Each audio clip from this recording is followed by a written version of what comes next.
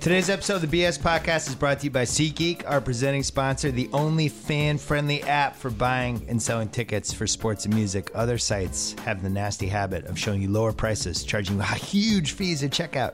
At SeatGeek, the price you see, always the price you pay. Download the free SeatGeek app or go to SeatGeek.com. Today's podcast is also brought to you by the helicopter flying over our office. Today's podcast is also brought to you by Starry Station, the world's best touchscreen router for blazing fast Wi-Fi. I want this. It's designed to give you a better and smarter way to stream and surf throughout your home. It even has parental controls and easy ways to make support calls. Say goodbye to Wi-Fi problems and blinking lights. Control your Wi-Fi on your own. Learn more about Starry Station at starry.com/BS. My new HBO show is called Any Given Wednesdays. It launches on Wednesday, June 22nd at 10 p.m. Follow the show at facebook.com/anygivenweds. And let's not forget about The Ringer, which is launching sooner than you think. Subscribe to the newsletter at theringer.com and download our new Ringer MLB show, which we launched yesterday with me, Jacko, and Mallory Rubin. Let's do it. Yeah. Clear enough for you? All right. Yeah. I can't think of a better day for this guy to be here. You just happen to be in town. It's karma. It's destiny. Joe Lacob doesn't believe in karma. He believes in bragging when his team has 7 losses at the end of March, and they are 14-7. Haralabos Voulgaris, the world's greatest basketball gambler, one of the top 100. For sure, top 1,000.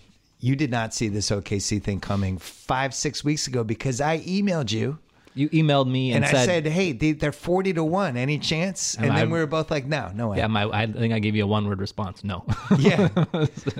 And now they're a different team. It's like they went into a car wash, got clean, and came out, and they became the team that we've wanted this team. The OKC fans are yelling at us and complaining, and, oh, you said this, you said that. It's like, this is why we were complaining. We knew this team was here, and they weren't getting there. What's changed for you?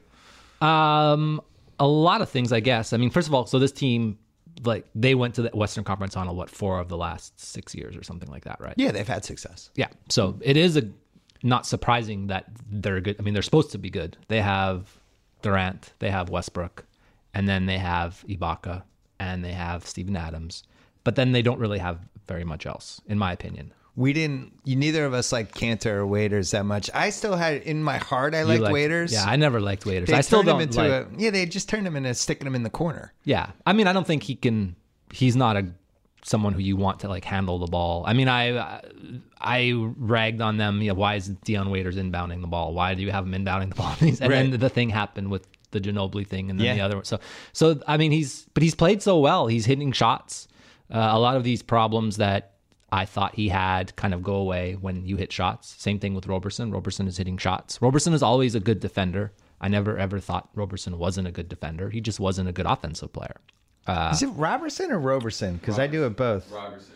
They changed it to Roberson? It's both. They always called him Roberson, but then he was like, it's Roberson. It's like the Thibodeau thing. I still call him Roberson, but I think it's Roberson. Okay. Well, he was Roberson. Well, and now he's he should have make threes. Now he's making threes. So when he makes threes, it's something has gone horribly wrong. Yeah. I mean, he banked the corner 3 in one of the games in the playoffs. He like banked it in from the corner. That's hard to do. Well, all right. So but they figured out some of the things that we complained about, right? They staggered Durant and Westbrook. That was a huge thing. Staggering. They figured out a couple good lineups. The small ball lineup that they've had the last 3 games with basically Durant at the 4, Ibaka at the 5. I've wanted that for a while. Or Cantor, or Adams at the 5. Or Adams at the 5, but Durant at the 4, playing two-way and rebounding and protecting the rim. It's always been there for him. They've never really totally made him do this. So there's like a couple things. Obviously, the number one thing is I was just wrong. That's possible. It's probably likely. I thought Billy Donovan was a horrible coach. Me too. And if you watch the first 2 months of the season, you'd be pretty hard pressed to say, wow, this guy really knows what he's doing coaching basketball. Yeah. But there's a couple of things. One could be he was trying different things that were see what would work, treating regular season as a laboratory. That was in the Lee Jenkins piece. And now I don't know if this is 100% true, but they were basically, Donovan's like, I tried a whole bunch of different things. Sam Preston and I talked about it. I said some of this stuff won't work, but I want to try different things and see what we have. Yeah. Some of the things that were for me, like my first impression of Billy Donovan, because I don't watch college, was a game between the Bulls and the Thunder, which I had a bet on. And generally, like I hate this coach, I'm just being honest, stems from this guy cost me money or something like that, right? That's where it usually starts. Because, you know, you sit there and you gamble for a living, you watch these games. You're not necessarily the most even, you don't give the most even takes in some ways. So I watched this game and they were down 5, I believe, with like 30 seconds left. Chicago had the ball up 5, 24-second shot clock, and they just didn't foul. And he was sitting there and he was telling his guys to, like, they were going to play it out. I don't know what they were going to do. They were going to hope to get a stop. It might have been like 37 seconds left and they were going to get a stop and be down 5 with 12 seconds. So I was just like, what is this guy doing? I don't understand what he's doing. He had a lot of moments like that. Yeah, and there were some moments also at the end of games where the players were looking to him to call a play and he just looked like he was lost. And maybe he was lost. I mean, look, it's tough to go from college to the NBA. It's tough to coach those two players also because they're both transcendent players. And so, you know, there's a lot of pressure there, I think. But that being said, if you were only to look at the playoffs only and look at this team and look at the changes they made and the type of adjustments on the fly and the way they've changed their roster lineup configuration and game plan for each opponent, you would say this is not a good coaching job. This is a great coaching job. I agree. They went big versus the Spurs. Yeah, I think it started midway through the Spurs series. Yeah. I noticed, like, I really genuinely feel like in game 4, their entire destiny was going to go one way or the other, and they were super snippy. Yeah. Second, third quarter, Westbrook wasn't playing defense at all. I remember tweeting about it. He just wasn't trying. Ibaka seemed like he had checked out, and there came this moment there, and Durant was just like, I'm not going to let this happen. And he took over the fourth quarter. And from that moment on, it was like everything fell into place. The Kanter-Adams lineup fell into place. Ibaka, who'd just been marginalized, he looked like Ibaka last night. Yeah, That's the guy I've been waiting for him to come back for 3 years. Like, he was all over the place last night. Yeah. They're all hitting their shots, clicked, too. They're making shots. Yeah, they're all hitting, like, Waiters is hitting shots. Robertson is hitting shots. Durant is always hitting shots. Westbrook, the thing, like, that they have going for them is like, they have such a simple... They can run such simple offense. They've always run such simple offense because they have such two great half-court players. But like they just clear out with Westbrook, and then he just goes so fast into the paint and then just passes it to someone. It's like they run that play where they just clear out and he just runs as fast as he can, like from a dead stop to a start, and they get like a cut to the basket. I think the main thing for them was just shortening the rotation. That's like the biggest thing. Kanter only played 8 minutes yesterday, or 9 minutes. He didn't play hardly at all the previous game as well. There was a game in the Spurs series where he just played 8 guys, and I was like, he's getting it. Yeah. This is what you do. It's the playoffs. Play 8 guys or 9 guys. You don't need 10, you don't need 11. And some players, I mean, that's where they have a real luxury in that they have Ibaka, they have Adams, they have Westbrook, and they have Durant. Those aren't just 4 good players, but those are 4 players who can play a lot of minutes. I mean, Westbrook is durable. He's been injured the last few years, but before that, he never got injured. He doesn't look like, if you ever watched a game and saw like Westbrook pulling on his shorts or something, he looks like he's fatigued. Yeah, you don't remember he's fatigued ever. Yeah. So, it's fun to watch. I mean, for me, you want them to not succeed in some ways because you want to be right, but I'm not like that. I'm actually like, wow, this is exciting. I watched his press conference yesterday and I was like, this is awesome. We both love basketball. Yeah. And part of the reason we were so frustrated by this team was they had 2 of the best players in the league and a bunch of interesting pieces, and it just didn't work. Yeah. And for whatever reason, they figured it out. Have you, like, the pace that they're playing at, is it a different level of pace? Because it feels to me like they are just like... Yeah, they're playing way faster than they were. And they played fast for a portion of the regular season, but they're playing way faster than... I mean, not last game, but the previous game, game 3, I think they used about 7 seconds every defensive rebound. That's how long their possessions were, 7.5 or maybe 8 seconds. Some number that made me just scratch my head. They scored like 1.3 points off of every defensive rebound that they got, and then they were only using 8 or 9 seconds or 7 seconds to get into their offense, which is fast. Most teams, I mean, there's not very many teams that are playing that fast. And that started in the Spurs series. And that was one of the things when it made me wonder if Donovan was starting to figure it out. you could hear him like faster, go, Yeah, move, every coach pace, does that, pace, though. pace. If But you watch- he was every pushing coach. them. If you watch Spoelstra's like a windmill, like moving his arms, go. Dwayne But Wade's like, no, I'm good. yeah, so I think that's something that every coach on the sidelines tries to do is try to go faster. To me, just the main thing was like versus the Spurs, they played big and that worked, and then versus Golden State, they basically just abandoned Cantor because Cantor was not going to be able to defend anybody who could run pick and roll, and for whatever reason, the Spurs didn't run pick and roll. They didn't have anyone that they thought could run pick and roll. Creator. Like once Parker wasn't playing well, who else is going to do it, man? But they could have ran pick and roll with Manu. They could have ran some pick and roll with Kawhi. They could have done some things, I think, that would have made that series a little bit more competitive for them. They could, like the adjustments they made, I thought were tough because like going to Boban, that just seemed like, and then Andre Miller and then Kevin Martin, just like this stuff that they did in the last game, the elimination game when they came back, it was just kind of like, wow, I think Pop kind of saw the writing that they weren't going to out athletic this team. This team was just too fast, too strong, too big. It came down to that game 5 for them. Yeah. Like Westbrook just was out of his mind. And they couldn't handle his athleticism. I look at this Thunder team. We've been waiting for it really since 12. The first time they made it, when they were just too fast, too athletic, too young, too everything for the Spurs. And they just weren't ready for the finals yet. They trade Harden. Bad luck. They never kind of had the right team with the right pieces. But to me, like the key to everything, other than just Durant, Westbrook being healthy, is just that Adams is really good all of a sudden. Yeah, Adams is playing great. I got to admit, like it wasn't like I watched 100 Oklahoma City games this year, but I feel like I watched a pretty good sample size of them. I didn't see the Adams thing coming. I liked him. I thought he was a good role player. This guy's like changing games. I did not see that happening. Yeah, it's interesting. He's played good all year for them, but some of the plays that he's making on offense are, he's not just setting screens, he's rolling. Then when he gets the ball, he's making the right decision. He's changing the game on defense. He's bringing like physical. The thing about him that makes it so tough is, and I think this is the part where you really see it in a playoff series, is like the level of energy you have to expend just keeping him off the glass. Yes. I think that's something Draymond Green was not prepared for. No. And, everyone, that was kind of like the thing where you could kind of get Golden State when Golden State goes to their, quote unquote, death lineup, is they don't have a lot of rebounding size with that death lineup. They have a lot of athletes. Curry's a pretty good rebounder for his size, or a great rebounder. Iguodala's a good rebounder. Barnes is okay. But like, they don't have someone to actually get rebounds. And so I really thought that a team could really, if they wanted to go to that death lineup, that's something you could really, you have to go for every offensive rebound against that team, because it stops the Golden State from getting in transition. If you can get the rebound, that's one way to stop a team from getting out in transition, is they just don't have the ball.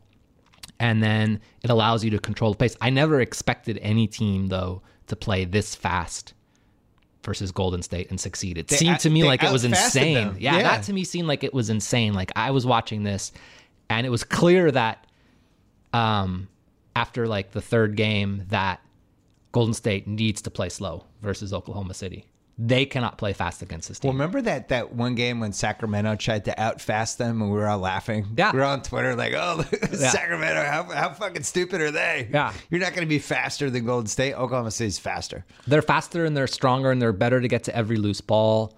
And it's interesting because all of the turnovers and all of the miscues and all the bad possessions, like all the missed layups that they had, all the stuff that you were like, oh, like there's still like people on Twitter that are like, oh, well, Golden State should be making these shots. These are just shots that should go in. And a lot of it is just them trying to force something fast, because in the half court, they're not able to get open. They're not able to really get things going, and they're not able to even get any separation in transition. So it reminds me, I tweeted this last night, it reminds me of the 04 finals. Yeah. I was going to say the same thing. And I don't think the Pistons were as good as they were in those last two rounds, but they could smell it. And they just went to another level, and the cohesion they had, and athletically. And they just got every ball. Yeah, they just got everything. And they were just like, we're going to bully you guys, and we're just getting everything, and you're not going to beat us. Yeah. And that started for OKC, I felt like, in the fourth quarter of game 4. Mm-hmm. Carried over in this series. Game 2, once they fell behind, they just kind of relaxed, and they started to look like the OKC kind of late, guys standing around one-on-one, all the stuff that was driving us crazy. Those two games were so impressive. Golden State was never in those games. No, not at all. The Yeah. The last two I'm talking about. Yeah, Like, yeah. Not at all. And the other thing that I don't think people understand, and I only know this because I went to a couple finals games there, it's really hard to play there when the crowd gets into it like that and the team is playing like that. It gets super loud. It almost hurts your head. Like I remember going, I think it was game 3. I had a headache after. It was that loud, yeah. Yeah, I've only been to they're one banging stuff. It's two just games it's there. relentless. It's loud for sure. I went to a couple games in 2012 in the Western Conference Finals. But yeah, the other thing though is that they haven't won yet. They're up 3-1. Well, that's why I want to talk about this. Yeah. There's some things Golden State could do for sure. I agree. And it's not like OKC, they're killing them on the boards. Their defense has been great. Durant's only played one good game out of 4, right? Westbrook was, his athleticism in 3 and 4 were incredible, but I mean, what do you mean by Durant's good? You mean offensively? Yeah, Durant's missing. It's not like he's been just lighting it up and shooting 60% from the field. He's been great two-way. Yeah, he's been amazing defensively. On the other end, that's the part I always wanted from him, to watch him rebound and protect the rim and just kind of embrace being the 4. But so part of me is like, OKC can actually play better than this, which is scary. And the I other think it's part hard of me, to play both sides though. Like I think what you just said, he's played defensively like he's never played before. So he's going to lose something on the and other that's what end. you're seeing with Curry. Yeah. And people are like, "Oh, Curry's injured. He has to be hurt." I don't think he's hurt. I just think he's guarding Westbrook for like 25 minutes a night, and it's tiring the shit out of him. He's possible. And if you look at how many rebounds, defensive rebounds, Curry has to go back and help on every single defensive rebound because Green's trying to hold down Adams, and Westbrook is like crashing every board trying to get a rebound, and Curry's got to box him out. That's tiring. I mean, that has to be tiring. And you can see it. And then on the other end, they're switching everything. So if they run a pick and now he's got past that guy, oh no, he's got another guy to get past who's taller than the previous guy was guarding him. And so I think it is tough so for Durant, I think like it's going to be tough to see a player have like a great game defensively and a great game offensively in the same game. Yeah, because it's just only LeBron can do that. Yeah, and then maybe like, Durant could do it for sure, but I think he's played really good on offense. If you look at the types of shots he's had, like he's having to carry, been really good. Yeah, he's going to carry the offensive load. I mean, it's going to be tough for him to shoot 60% in a game just because they're throwing 2 guys at him every time. My point was like Westbrook was 4 for 8 from 3 in game 4. That's not happening again in this series. Like he's a terrible 3-point shooter who just happens to be making it. He's running hot. Yeah. Yeah. Sure. He's right. Waiters is another one. He's hot and cold. Robertson is definitely hot and cold. Yeah, Ibaka's hot and cold. A lot of those guys. That can go quick. That can go away in game 5, and all of a sudden everyone's going one-on-one again and people are standing around. I think what bodes really well for them is the same reason why I thought this series was going to go 7. The rebounding is a huge thing. Yeah. That game, the key, I was like looking at what happened during this season. I don't think you can learn everything, but there's a couple things you can take away.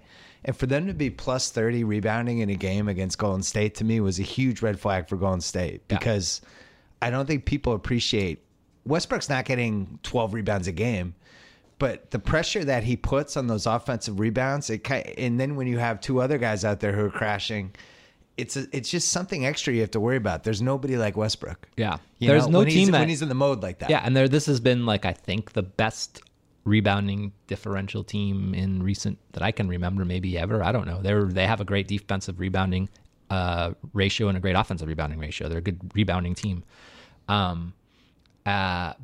And so I think I think some of it is some of the reason why they're really exploiting Golden State the way they are is because Golden State's kind of going to like this gimmick defense where we're going to put our best player Green on their worst offensive player Roberson, and we're going to have him be a rover. And how do you box anyone out when you're roving? Yeah. And so why are you taking all of these really elaborate steps? And then so you have, it's kind of like they used to call the Kobe assist or the Allen Iverson assist, where these guys would draw double teams and then just chuck it up there, and then guys would go and get the rebound and put it back. That was the Kobe assist. That's kind of what Oklahoma City's doing in some ways, because Westbrook and Durant, when they have the ball, are always getting 2 players. And so now the other players, there's an odd man rebounding situation where, especially when the player who's roving is your best defensive rebounder in Green, he's the 5 when they go to the death lineup, and now he's roving. Who the fuck's going to get the rebound? Well, and especially if Ibaka isn't just happy standing 25 feet from the basket like he did most of the season. And now he's actually running in for rebounds. Yeah.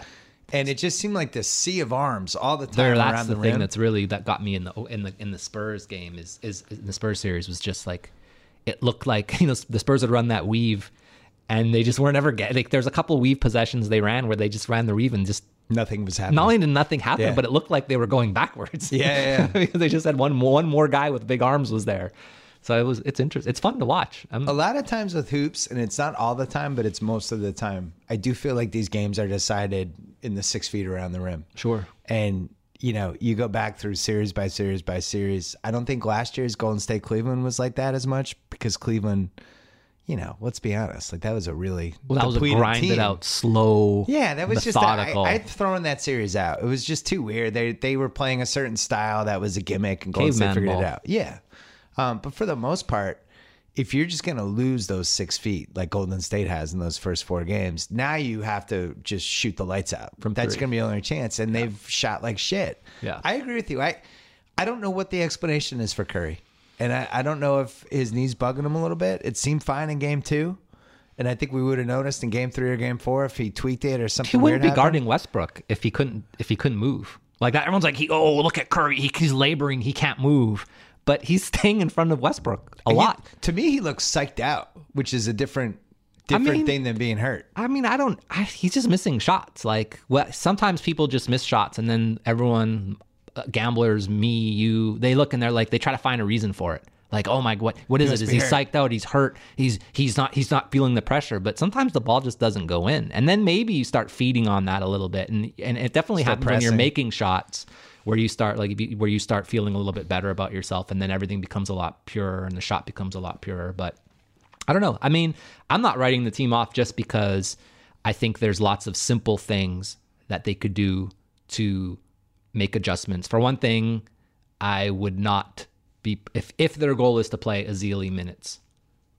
He needs to play the start of quarters, not the end of quarters, because when he plays the end of quarters, they're in the bonus and they're hacking him. So that's a very simple thing they could do. If they're saying they want to play Ezeli, they're playing Ezeli. So do you need to start Bogut in that? Like, do you have to start Bogut then? Can you not start Ezeli because of that? Or can you at least bring Ezeli in earlier versus bring him at the end of quarters when they're just hacking him all the time? That seems like a pretty easy adjustment to make, right? Let's hold this thought because I want to Sorry. talk about our friends at 5-4 Club. You might be busy like me and Bob here. Very busy. You might be launching a TV show and a website in the same month. You don't have any time to shop. You might be doing all the stuff you do during the NBA playoffs, which is like your sweet spot in life. Whether it's for the office, the club, your daughter's 2-day soccer tournament, a dinner event, it doesn't matter. You just might not have time. Or you might be lazy as hell. Either way, if you hate shopping, 5-4 Club has you covered. They provide styling advice and recommendations. They'll make you a styling profile. They'll deliver clothes to your door every month in 4 style profiles: classic, casual, forward, and mix. Free shopping, direct delivery to your doorstep. Clothes come every month or so. It's only $60 a month. Go to 5-4 Club and use promo code BS at sign up. Get 50% off your first package, $120 worth of clothing for $30 for your first month package. I actually wore a green jacket they sent, and my daughter said, "Wow, that's a nice jacket. Where'd you get that?" Like, she was surprised I purchased something that she liked. There you go. That was the 5-4 Club. All right, back to the Golden State. So one of the reasons I bet on this series to go 7. I don't think I told you that. No. I thought it was going to go 7. I really believed it in my heart. And I thought OKC actually had a chance maybe to win in 7. And the reason was because I thought this series for Draymond worried me, because you can play that lineup of death, you can do that whole thing, but ultimately when the other team's crashing the boards like that, and if they're going to play him big minutes just trying to fend people off, Yeah, it's tiring. I thought it was going to affect him. I didn't think it was going to affect him this soon. He was 2 for 16 in the last 2 games. But somebody at the Warriors who I was talking to before the series was telling me, like, we need Bogut. And I'm thinking, like, that's not a great sign. Like Bogut at this point in his career, I don't know if that's the guy you can count on. Like, if you're counting on Bogut and Ezeli to really win this series for you, that worries me. And that's why I just thought it was a bad matchup for them. Do they have to play Bogut and Ezeli more? You said that you'd play Ezeli more in the beginning. Like, what would you do? Yeah, How would I you would structure play the those. minutes? You have to play those guys, especially when Adams is out there. I mean, look, I would just play my vanilla defense, the defense that I've played most of the year. I would not try this rover strategy that they tried in the playoffs last year that worked versus Memphis, but Memphis didn't have a player who could cut off the basket. Like Roberson can cut. You look, how many baskets did Roberson get yesterday where he was cutting off the basket, making a cut to the basket, cutting off his man, or just had nobody guarding him and went in and got an uncontested rebound and put it back because there was nobody guarding him because they were roving. That right? was the old Tony Allen. Yeah. That's when Tony Allen kind of figured out how to do that. His career took off. Yeah, so I would say that I would just play vanilla. You do have to play big. I don't think their death lineup is going to be like a lineup they can play for 20, 25 minutes a night anyways.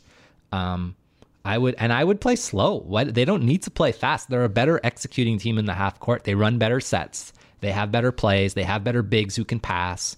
Bogut may not be in the player he was before, like you said, but he still is a good ball. He still sets great screens. He still makes good passes. He makes good passes to players who are cutting off the basket. They can run a lot of misdirection. They need to ball fake a little bit for this team who's overplaying every passing lane. Yeah. Make them pay a little bit for that. They've been sloppy all year, and you definitely saw it yesterday. It was just lazy passes, all that stuff. They've always been a team that has made, they've always passed the ball around and tossed it around, had some turnovers, but you can't turn it over again. Like you can turn it over against the Grizzlies. You can turn it over against the Cavs. You can turn it over against even the Spurs. You're not turning it over against a team that has Westbrook out there on the floor because that's just 2 points fast down your throat immediately as soon as you turn it over. Well, you've been following this stuff forever. You can look at this one of two ways. Like I watched a ton of Golden State this year. Whenever they were in a position like they were last night, either Draymond just went to another level and just had one of those alpha dog Draymond games, or Clay and Curry got hot, or one of them got hot, or somebody started making threes. Clay got hot yesterday. Clay He scored got hot 19 yesterday. straight points for the team. Yeah, and OKC survived it. That was a really bad sign. Yeah. The Draymond alpha dog thing, I don't think is happening in this series. There's just too many big bodies. So that leaves Curry. Yeah. And you saw Curry in game 2. It was just like, I'm winning this game right now. And he just went on one of those Curry runs, and that was it. The difference this time with this team that they're playing, there's just no fear at all. I honestly think Westbrook believes he's better than Steph Curry, and he's playing like it pisses him off. Yeah. I think Chris Paul does the same thing. I look at Steph Curry, and they're like, really? You guys are saying this guy's better than Jordan? Like, I'm better than this guy right now, and that's how he plays. I'm not saying it's true or not true. No, right. I mean, it's definitely not true. He believes it. Yeah. I mean, look, he should believe it. All these guys are really fucking amazing athletes. They're the best in the world at what they do. And if he wants to think he's better than Steph Curry, that's great. And I don't think there's anyone who could say that he's not and have actually. I mean, look, Curry's a great player. There's things Westbrook can do that Curry can't do. And there's obviously things Curry can do that Westbrook or no one else in the world can He do. destroyed him in those 2 games. I mean, that but was it's like 2 a games. 10-8 boxing round. Yeah, but it's 2 games. Now Curry's got to get back. And he's got to get back, yeah. And, I think that there's things they can do to get him going a little bit. It's a lot different. I'd like to see this Oklahoma City team. They scored 72 points or 74 points in 2 straight games in the first half. Yeah, that's some ridiculous number. Unusual. It hasn't happened in 29 years. Yeah, and so I would just, it's going to be different. They have to win one more game, and they have 1 game at home to do so. So if Golden State wins the next game, it's 3-2. That's a lot of pressure on Oklahoma City. It's a lot of pressure on Golden State too, of course. But I think this is the game that can kind of turn the series a little bit for Golden State, where if Golden State can just win this game at home, now they're in a situation where I don't think Oklahoma City wants to go back to Golden State for a game 7. So there's a lot of pressure in some ways. Tate and I were talking before we started this. I was saying 35 years ago, the 81 Celtics, and we had season tickets, so I went to all these games. They're down 3-1 to Philly, come back game 5, win game 6 in Philly, win game 7. One of the great 3-game sequences in the history of the league.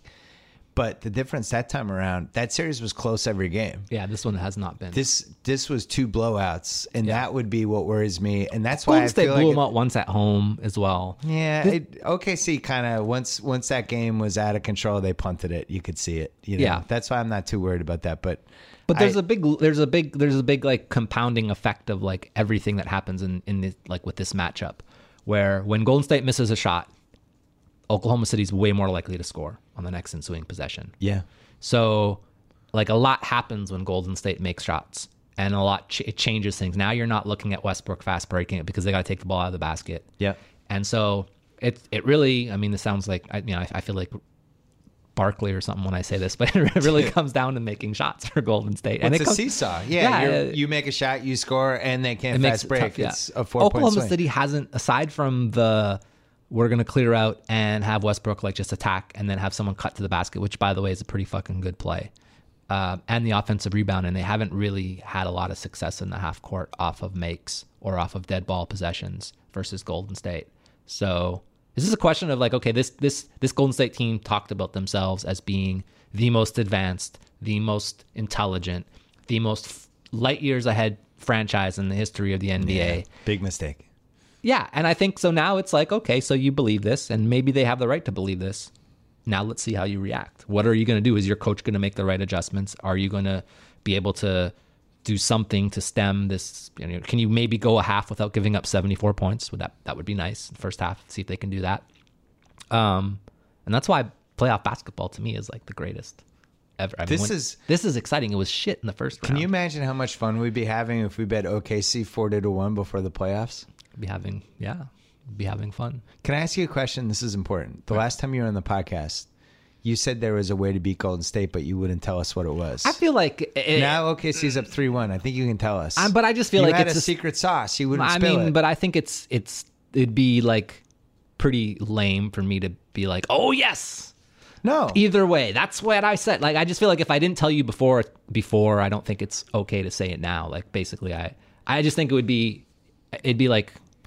So they're doing some of the things. Like, basically, I thought there's 3 things that you needed to do to beat this team. Let's hear them. I could say the one thing that I did not think was play fast. That was not on your list? That was not in the recipe for sure. That was actually, I wanted teams to play really slow. But definitely crashing the glass against them was definitely a pretty big component of it.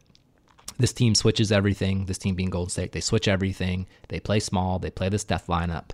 And they want to run off of misses. And I think teams just were so concerned with getting back in transition versus them that they just completely punted all offensive rebounds and completely ignored it. And I think that's a big mistake versus this team. You can beat this team. So the OKC, the 62-32 rebounding game that Curry made the 35-footer to win it, you felt like there were weird lessons in there.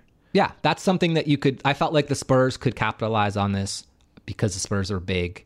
I felt like Oklahoma City could capitalize on it. And I felt like just any team that decided they wanted, like a lot of teams are like, oh, we need to match up and go small to match up with Golden State. But if you look at how Oklahoma City's going small to match up, it's with a 6'10 super freak with the longest arms I've ever seen. Yeah. So they're not really going small. Who's playing about as well on both ends as he's ever played. And they have the best rebounding point guard in the NBA. So are they really, they're really going small? It's interesting. They are, because they're taking out their huge big lineup, but yeah. So that was a big component of it for sure. Just crashing the boards, really making them pay for these switches, and then there's like some other types of offensive stuff that I would have wanted teams to do, and I don't know. It seems like I said it's a little disingenuous for me to say now after a team is already having success, because I could just make. It's not disingenuous. I knew you'd give an honest answer. Yeah. Here's another question that I want an honest answer for. You're starting a team. Would you rather have Steven Adams or James Harden? I'll take Harden. Really? Yeah. I think it's an argument now. Yeah, and I think I've probably written more words about how bad the Harden trade was than anyone with a platform. Right. And the Harden trade still was bad. It still was bad. He was the number 2 MVP last year. Yeah. That's bad. But Adams has saved that from being one of the worst NBA trades ever. But people always, it was a draft pick. It wasn't Steven Adams. You can buy those. So you're saying it could have been Kelly Olynyk. It could have been, yeah, or you could buy for a while, Robert Sarver was just selling those Steven Adams draft picks. Right. You could get those without having to give up James Harden, would be my point. It's kind of like the Gasol trade. Everyone talks about the Gasol trade, like, oh, people thought it was such a bad trade, but look at Marc Gasol. Yeah, Marc Gasol was a throw-in in that trade. You can't take like a situation where a player that nobody in the league values and you could get for basically nothing. And then it's not like Presti was like, okay, we're going to make this trade because there's a guy in New Zealand and I want to get one more bullet in my gun for this draft pick. Yeah. It wasn't, they could have gotten a draft pick another way without giving up James Harden if they wanted to. If their owners These are all great points. weren't so cheap, they could I have still bought a love draft Steven pick. Adams. Yeah. So would you, I mean, the trade is still bad because of that, for sure. Okay. And they could have had both if they really were smart. I mean, they They could have got another year of Harden and then made the same trade. or basically. they could have just like traded someone for a draft pick. Yeah. Or bought one. Golden State kind of was the new era team. I love how this is an entire podcast on one series. It's so great. No, we're switching in a second. Okay. Basketball Twitter, Golden State, this was Nirvana. This is where basketball's going. Yeah. I And never now- really bought that though. Well, now OKC's doing bully ball, and they just have great players, and they're probably going to win Yeah. this series. I never So- thought it would be Oklahoma City, but I thought the Spurs could beat Golden State. I probably would have been betting the Spurs in every game versus Golden State. I don't think the Spurs could really score against Golden State, which was a problem, but I didn't think that Golden State was going to just go in and just completely crush the Spurs. I thought that was a series that maybe they wouldn't win the series, but you could make money by betting because you'd be getting the games they lose. I feel like San Antonio would have covered. They would have been getting 8 points, 7 points, 6 points, and probably losing by less than that. So you think the Spurs are watching this series going, what's their takeaway like that they should have done in round 2 as they watch this? What would they have done differently? Just gone bigger the whole time, crashed the boards, not worried about... No, they should have tried to attack Cantor more, and then I think they would have had a better... The Spurs probably weren't going to win the series, but it's just interesting. Like what they should have done is they should have tried to generate better looks on offense in some ways, and maybe that's just hard. But if you look at like the first game they crushed them, they were all mid-range shots. Yeah. That was like their big thing, the mid-range.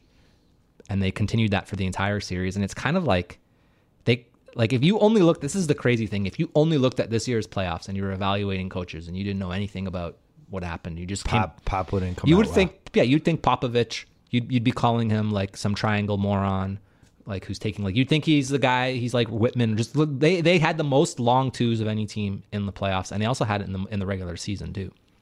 I thought he did some really strange things in that series.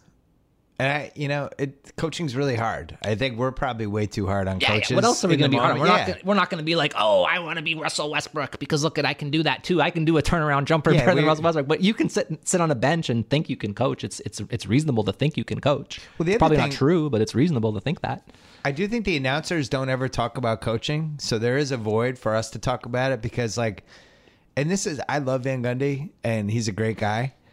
I think it's crazy how much time he spends talking about the refs versus not talking about coaches. Well, he's in the To me, coaching it's- fraternity. Well, I He'll know. never say a bad thing about it. Right, and so is Mark Jackson. But when you're watching these games and they're just refusing to talk about coaching decisions and coaching mistakes and all that stuff, but every referee thing is just dissected to the T. I think Van Gundy does talk about like, I would do this maybe, or they should look at this, or you can't do that, or I think they do a little bit of it. But they would never criticize Popovich during that series.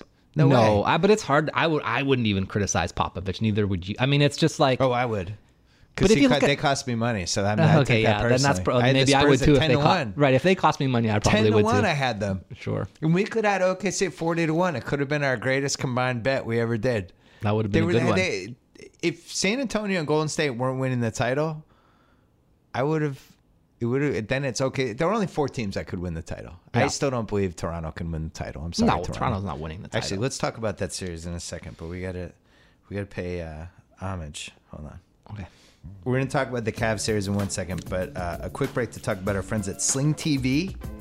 I really hope you haven't spent the NBA playoffs figuring out which one of your friends will invite you over to watch games, or saving up to spend a wad of cash on drinks so you can watch at a sports bar. Do you do that, Tate? No, Tate's nodding.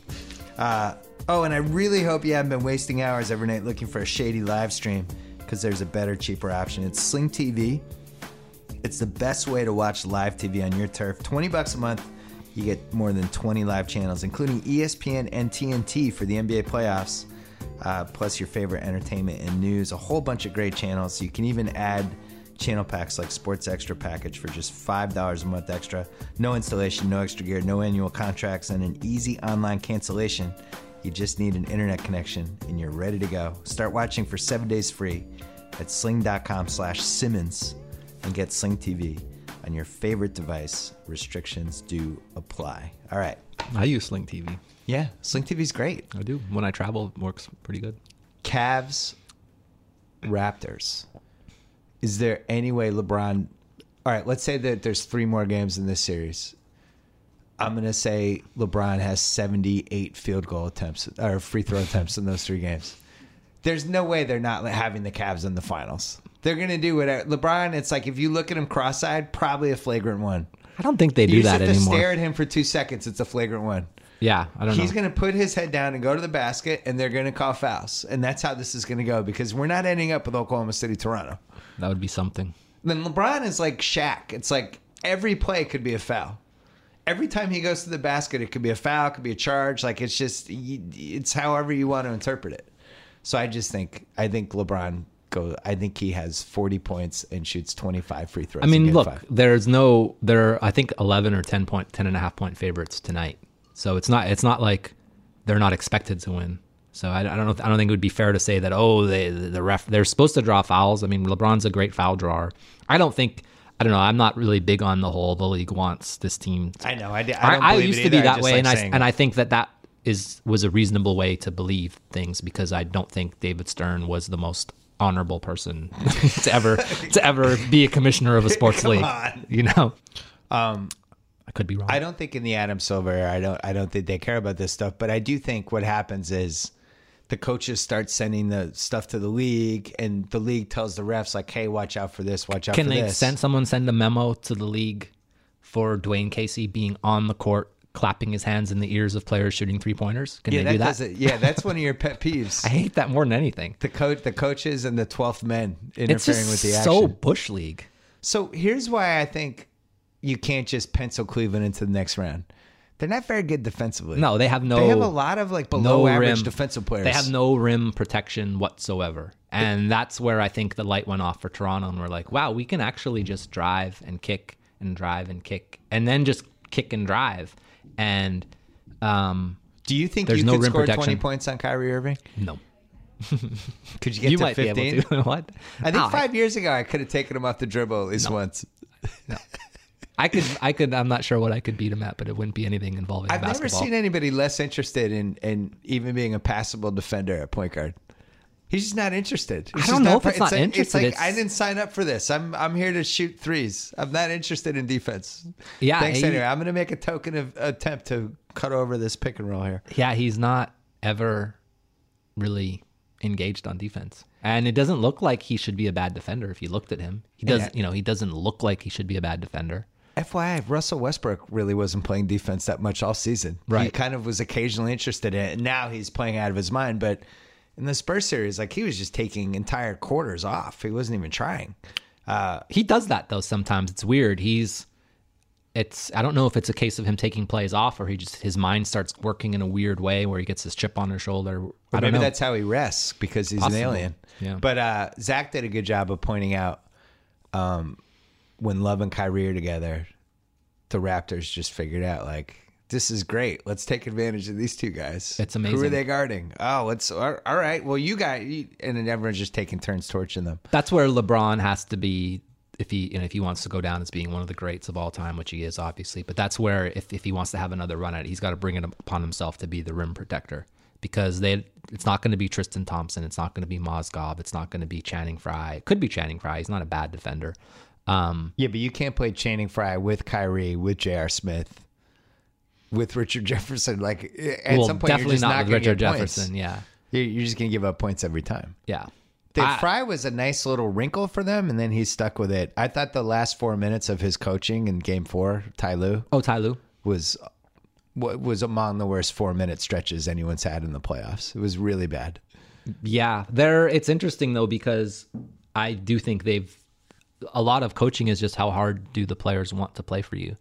That's a lot of coaching. It's true. You're seeing it now with OKC, and you see it with the Cavs though too. I mean, the Cavs didn't like playing for Blatt for whatever reason, and maybe it's that that meeting that Blatt conducted with LeBron where Blatt was naked except for wearing a towel. Or did you read about this? Where he called him into his office and Blatt had just gotten out of the shower and called him into his office and just had like a towel draped around his body. He was soaking wet and they just sat there and had a conversation.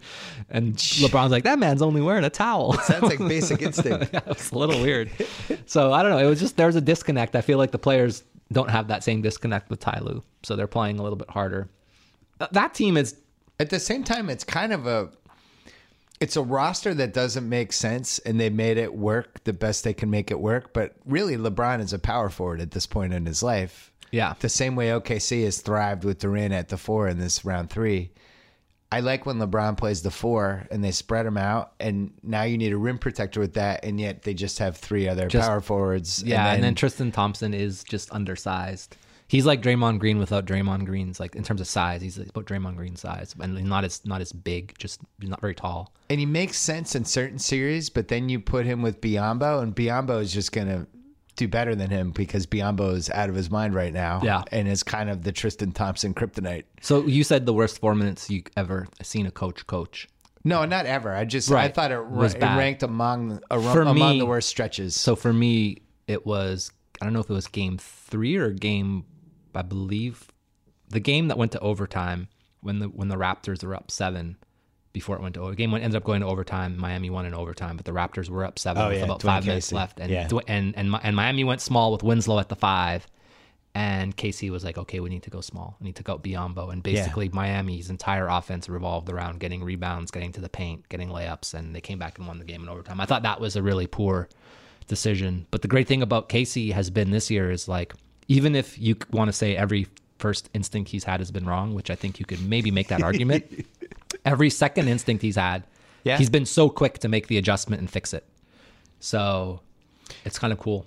Frank Vogel lost his job for one of the worst stretches of the playoffs. That I really think Game 5, I think Larry Bird watched Game 5 when they blew that big lead and they didn't make any adjustments as Toronto came back. Right. Toronto. I think Larry Bird was like, I can't watch this anymore. I just want another coach. Give me any other coach. He's going to experience what that roster is really, because the Toronto was so much better. The talent on Toronto's team is so much better than the Pacers, that for them to even be able to compete in that spot was a combination of nerves from Toronto and poor shooting from DeRozan and Lowry and just, I think, game plan from Vogel. I think they did a pretty good job of game planning. I mean, he went to his bench too much. I like Vogel too. I think Vogel in Orlando that team is going to be fun to watch. They're going to be exciting. They're not going to compete for anything for a while, but he's a good coach. There's lots of coaches who are really, really good. Yeah. And then there's coaches who I think are like not good, terrible, and then the rest are kind of like in the middle. And he's above Vogel to go to Houston because offensively, I was never that impressed with him, but Harden could just handle the offense, and Vogel's good at all the other stuff. But Orlando will be fun because we've never really seen him with creators. No. Who is Houston going to hire as a coach? This is the most ridiculous thing ever. There's a lot of Mike D'Antoni buzz. I mean, no, there is, but it's just like I'm reading they want to interview like the James Borrego, who basically... you weren't a fan of his. He wasn't he's not... I mean, I'm sure he could be good. I don't know, but he wasn't, as an intern, he wasn't very good in Orlando. It didn't really seem like, he doesn't look like he's got the gravitas of the team. He's not really making the players play. It's interesting. I just think like, this is do you think, so my question is, do you think James Harden's going to look at whoever the coach is and be like, they need to have someone who's basically going to tell James Harden or whoever else they decide if they get rid of Dwight Howard. They need a coach who actually is going to command presence in the locker room, and maybe that's Borrego, maybe it's Steven Silas, maybe it's I guess Steven Silas is out of the running now. I wouldn't want that job. I was so happy Tibbs, he picked the right team. It was the smart pick. It's going to Minnesota. It's like you can build something. And he gets to be the president of basketball operations. Yeah, he's in charge of who's running it. God. What an unbelievable gig. Yeah. What a spot. Towns. I think Wiggins. I'm not sure if Wiggins is the number 2, but he could be your third best guy in a title team. Yeah. And you have the chance to build something. You got another lottery pick. You're going to have cap space. And I really believe in Towns. I think. I love Towns. Not? Towns had probably the best rookie season. I mean, oh my God. There's like, if you were starting a franchise from scratch, and Towns is in the conversation. Yeah, of course. Would you rather have Towns or Davis? I'd rather have Towns. I think I'd rather have Towns too because he's younger. He's Davis just not has been injury, not as banged up. injury Yeah, prone, Davis and he's had just a lot of injuries. He's just more natural. He has like a more natural fit in the league. Towns is just a natural center. Like Towns is already doing the things that everyone says that Anthony Davis needs to develop. Like in terms of Davis needs to develop his jump shot. He needs to develop. Towns already has all that. He already has all the polish. He's more skilled. He's not as as freakish in terms of nobody is. But I'll take the guy who's. I mean, I think Towns could be have a very Tim Duncan like career with like way more offensive polish. I was gonna say like C-Web with the Tim Duncan DNA a little bit. Yeah, that would be he's very C-Webby sometimes. He's just, and then you just hear him talk. He's great. He's like 19 going on 35. He's more Great mature than guy. I am, and I'm 40. Yeah, that he'll be there. He'll be there for 20 years, and that's I hope you and I are both big Tibbs fans. I can't wait to see him. I thought he did miracles with that Chicago team. Yeah. Remember that he almost won a playoff series. Did he win the playoff series with Nate Robinson, or they lost in 7? I can't even remember. Versus who? Remember that? It was the Bulls net series when Nate Robinson was the Bulls crunch time guy, and they almost won. I think they. I think they ended up losing in 7. But yeah. All right, wait. Back to Cleveland. I don't think Cleveland wins the title. I think whoever comes out of OKC Golden State, I think the whoever comes out of the West is just going to win. I don't believe in Cleveland. I don't think they're good enough defensively. I think it would be really strange. They'd have to shoot the way they shot versus Atlanta. Maybe not that good because that was otherworldly good. Right, 3. that's your scenario. They make 17 threes a game. I don't think it's realistic. Yeah, I mean, they have the guys who can make them, and they're definitely open shots that they're getting. They're not. I mean, it's possible, but yeah, they would need to have a superhuman performance from LeBron, who doesn't make jump shots anymore, who really only scores in the paint. Yeah. Who?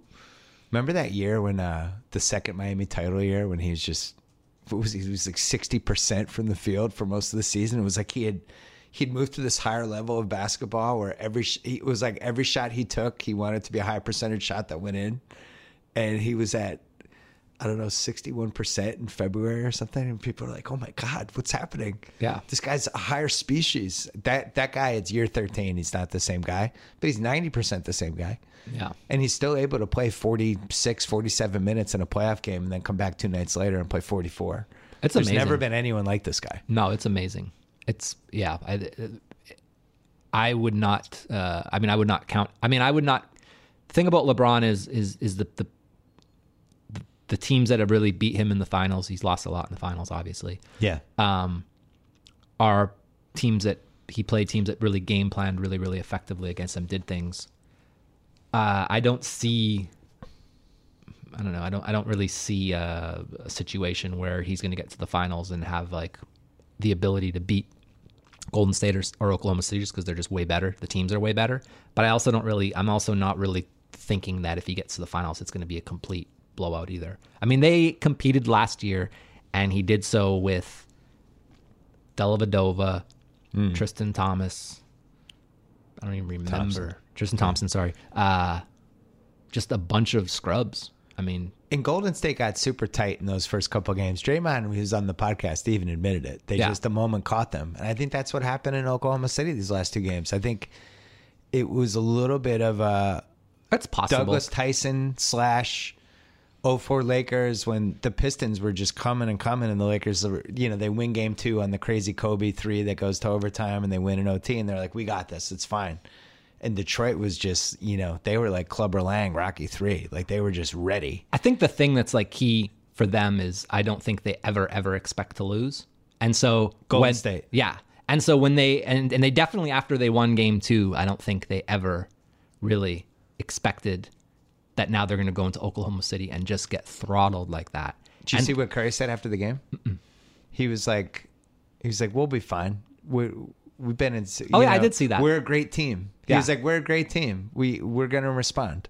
Well, I actually saw that, and I watched all the pressers, and incidentally, the guy who impressed me the most was my favorite coach, Billy Donovan. Yeah.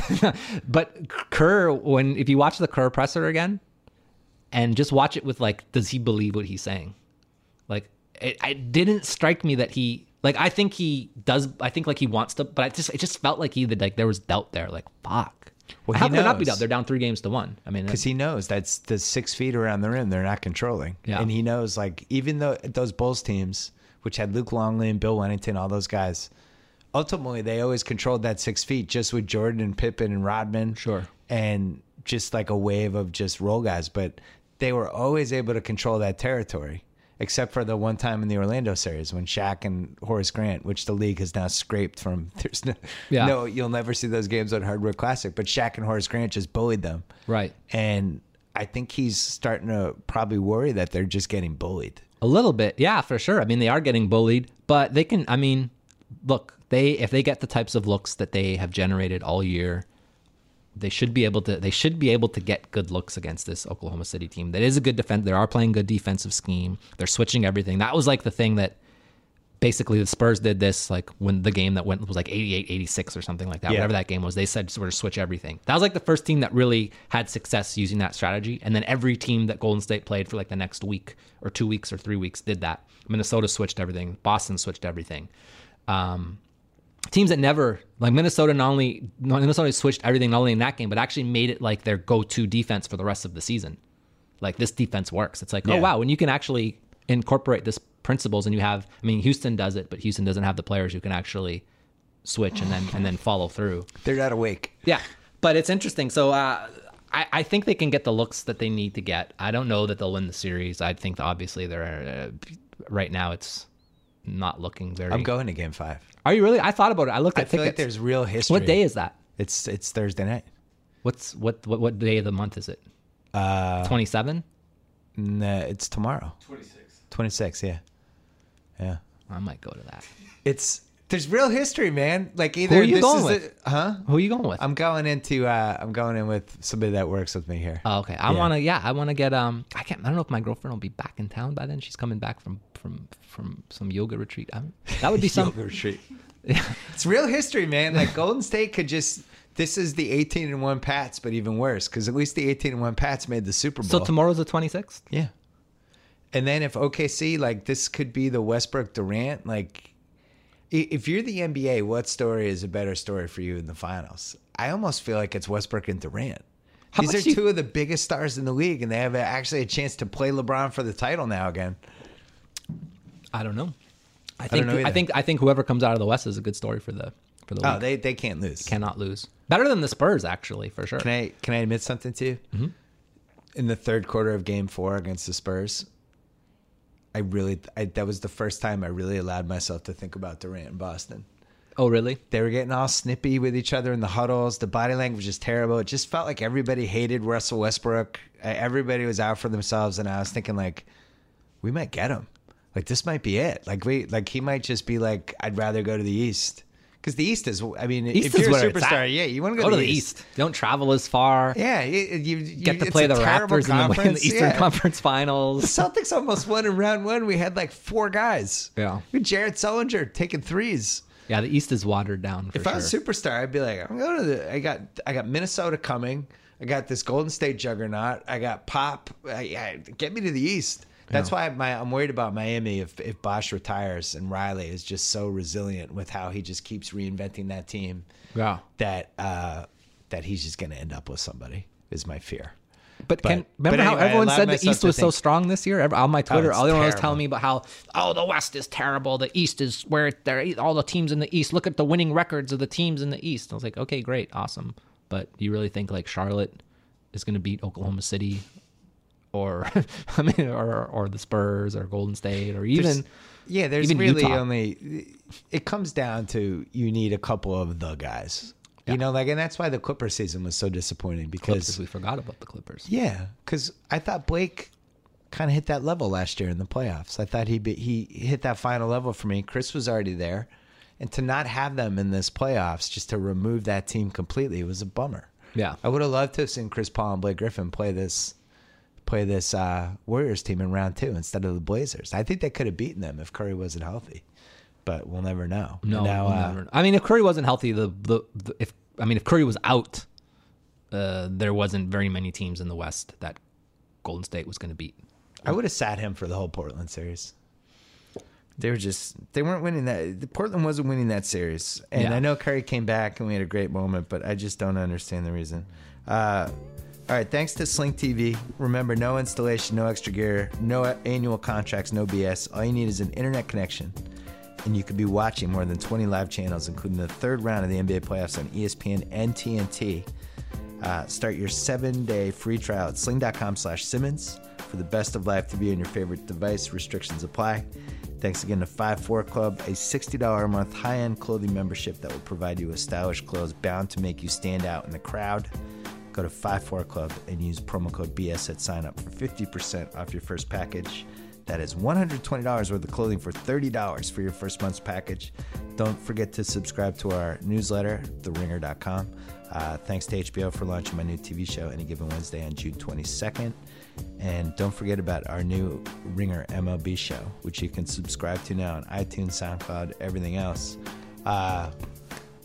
Who are you picking to win the title? Or you don't? You can't say. I don't know. Yeah, you sway it. What's that? You sway. You're always afraid you're going to sway the gambling public. No, I mean, it happens for sure. Especially because I don't know. We should have bet OKC 40-1. Probably. Why didn't we talk this out? I don't know. We should have talked it out. When did they? I mean, it could have been one of our great bets. Could have been a great one. We knew they had the talent. We could have had enough money to go to this game 5, where court sides are going to be like $25,000 because it's Silicon Valley. It's such a joke.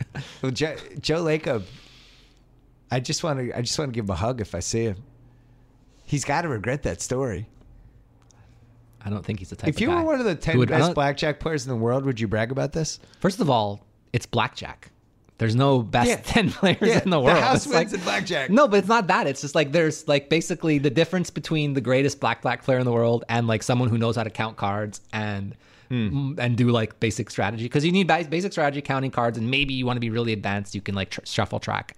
Like that's like an afternoon course. Like this isn't like any skill this isn't chess. It's not even poker. It's just like there's no such thing as one of the top 10. Anyone has the same talent. Anyone who can fucking count knows how to be a great blackjack player. With all it was that so said, crazy. I think I'm one of the 10 best drunk blackjack players ever. Possible. I think I am. I'd put if there was a drunk blackjack contest, I think I would be in There's good not shape. even like a corollary to how stupid that statement is. Like, because it's blackjack. It's like, there's no strategy. It's just like, it's basic. Okay, you need to know when to do this. Okay, great. I learned that. They sell the cards in the gift shops. And then you have to be able to count, which is hard. But once you learn how to do it, my ex-girlfriend learned how to do it she bought a DVD. Yeah.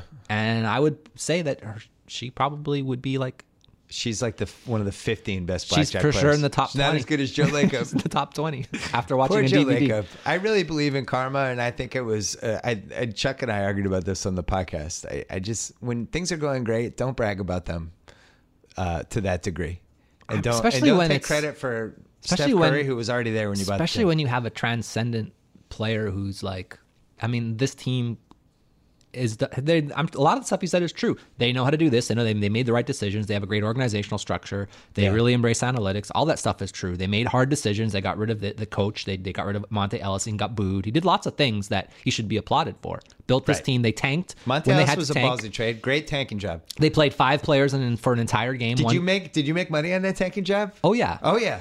For sure. So did Cousin Sal and I. Yeah. It was great. It was like they need to get to the Dude, they only 7. played 5 guys for an entire game. I've never seen that happen. It wasn't as great as Madsen. Madsen's still there. No, that was the greatest of all time. I want to do a documentary about the Madsen game. That's a documentary for sure. Mark Madsen, please shoot threes. That's the only time we've ever seen a team like willingly throw a game. Mark Madsen took like 7 threes. Yeah. Right? That's never happened. Nope. Teams at least try to fake it. All right, Bob Voulgaris. Thank you. We can check you out at Haralabos, one of the best NBA Twitter accounts. And thanks for doing this. I would have kept going, but I have to pee. Yeah, for sure. So talk to you later in the week. Thanks for listening. Anytime y'all want to see me again, rewind this track right here, close your eyes, and picture me rolling.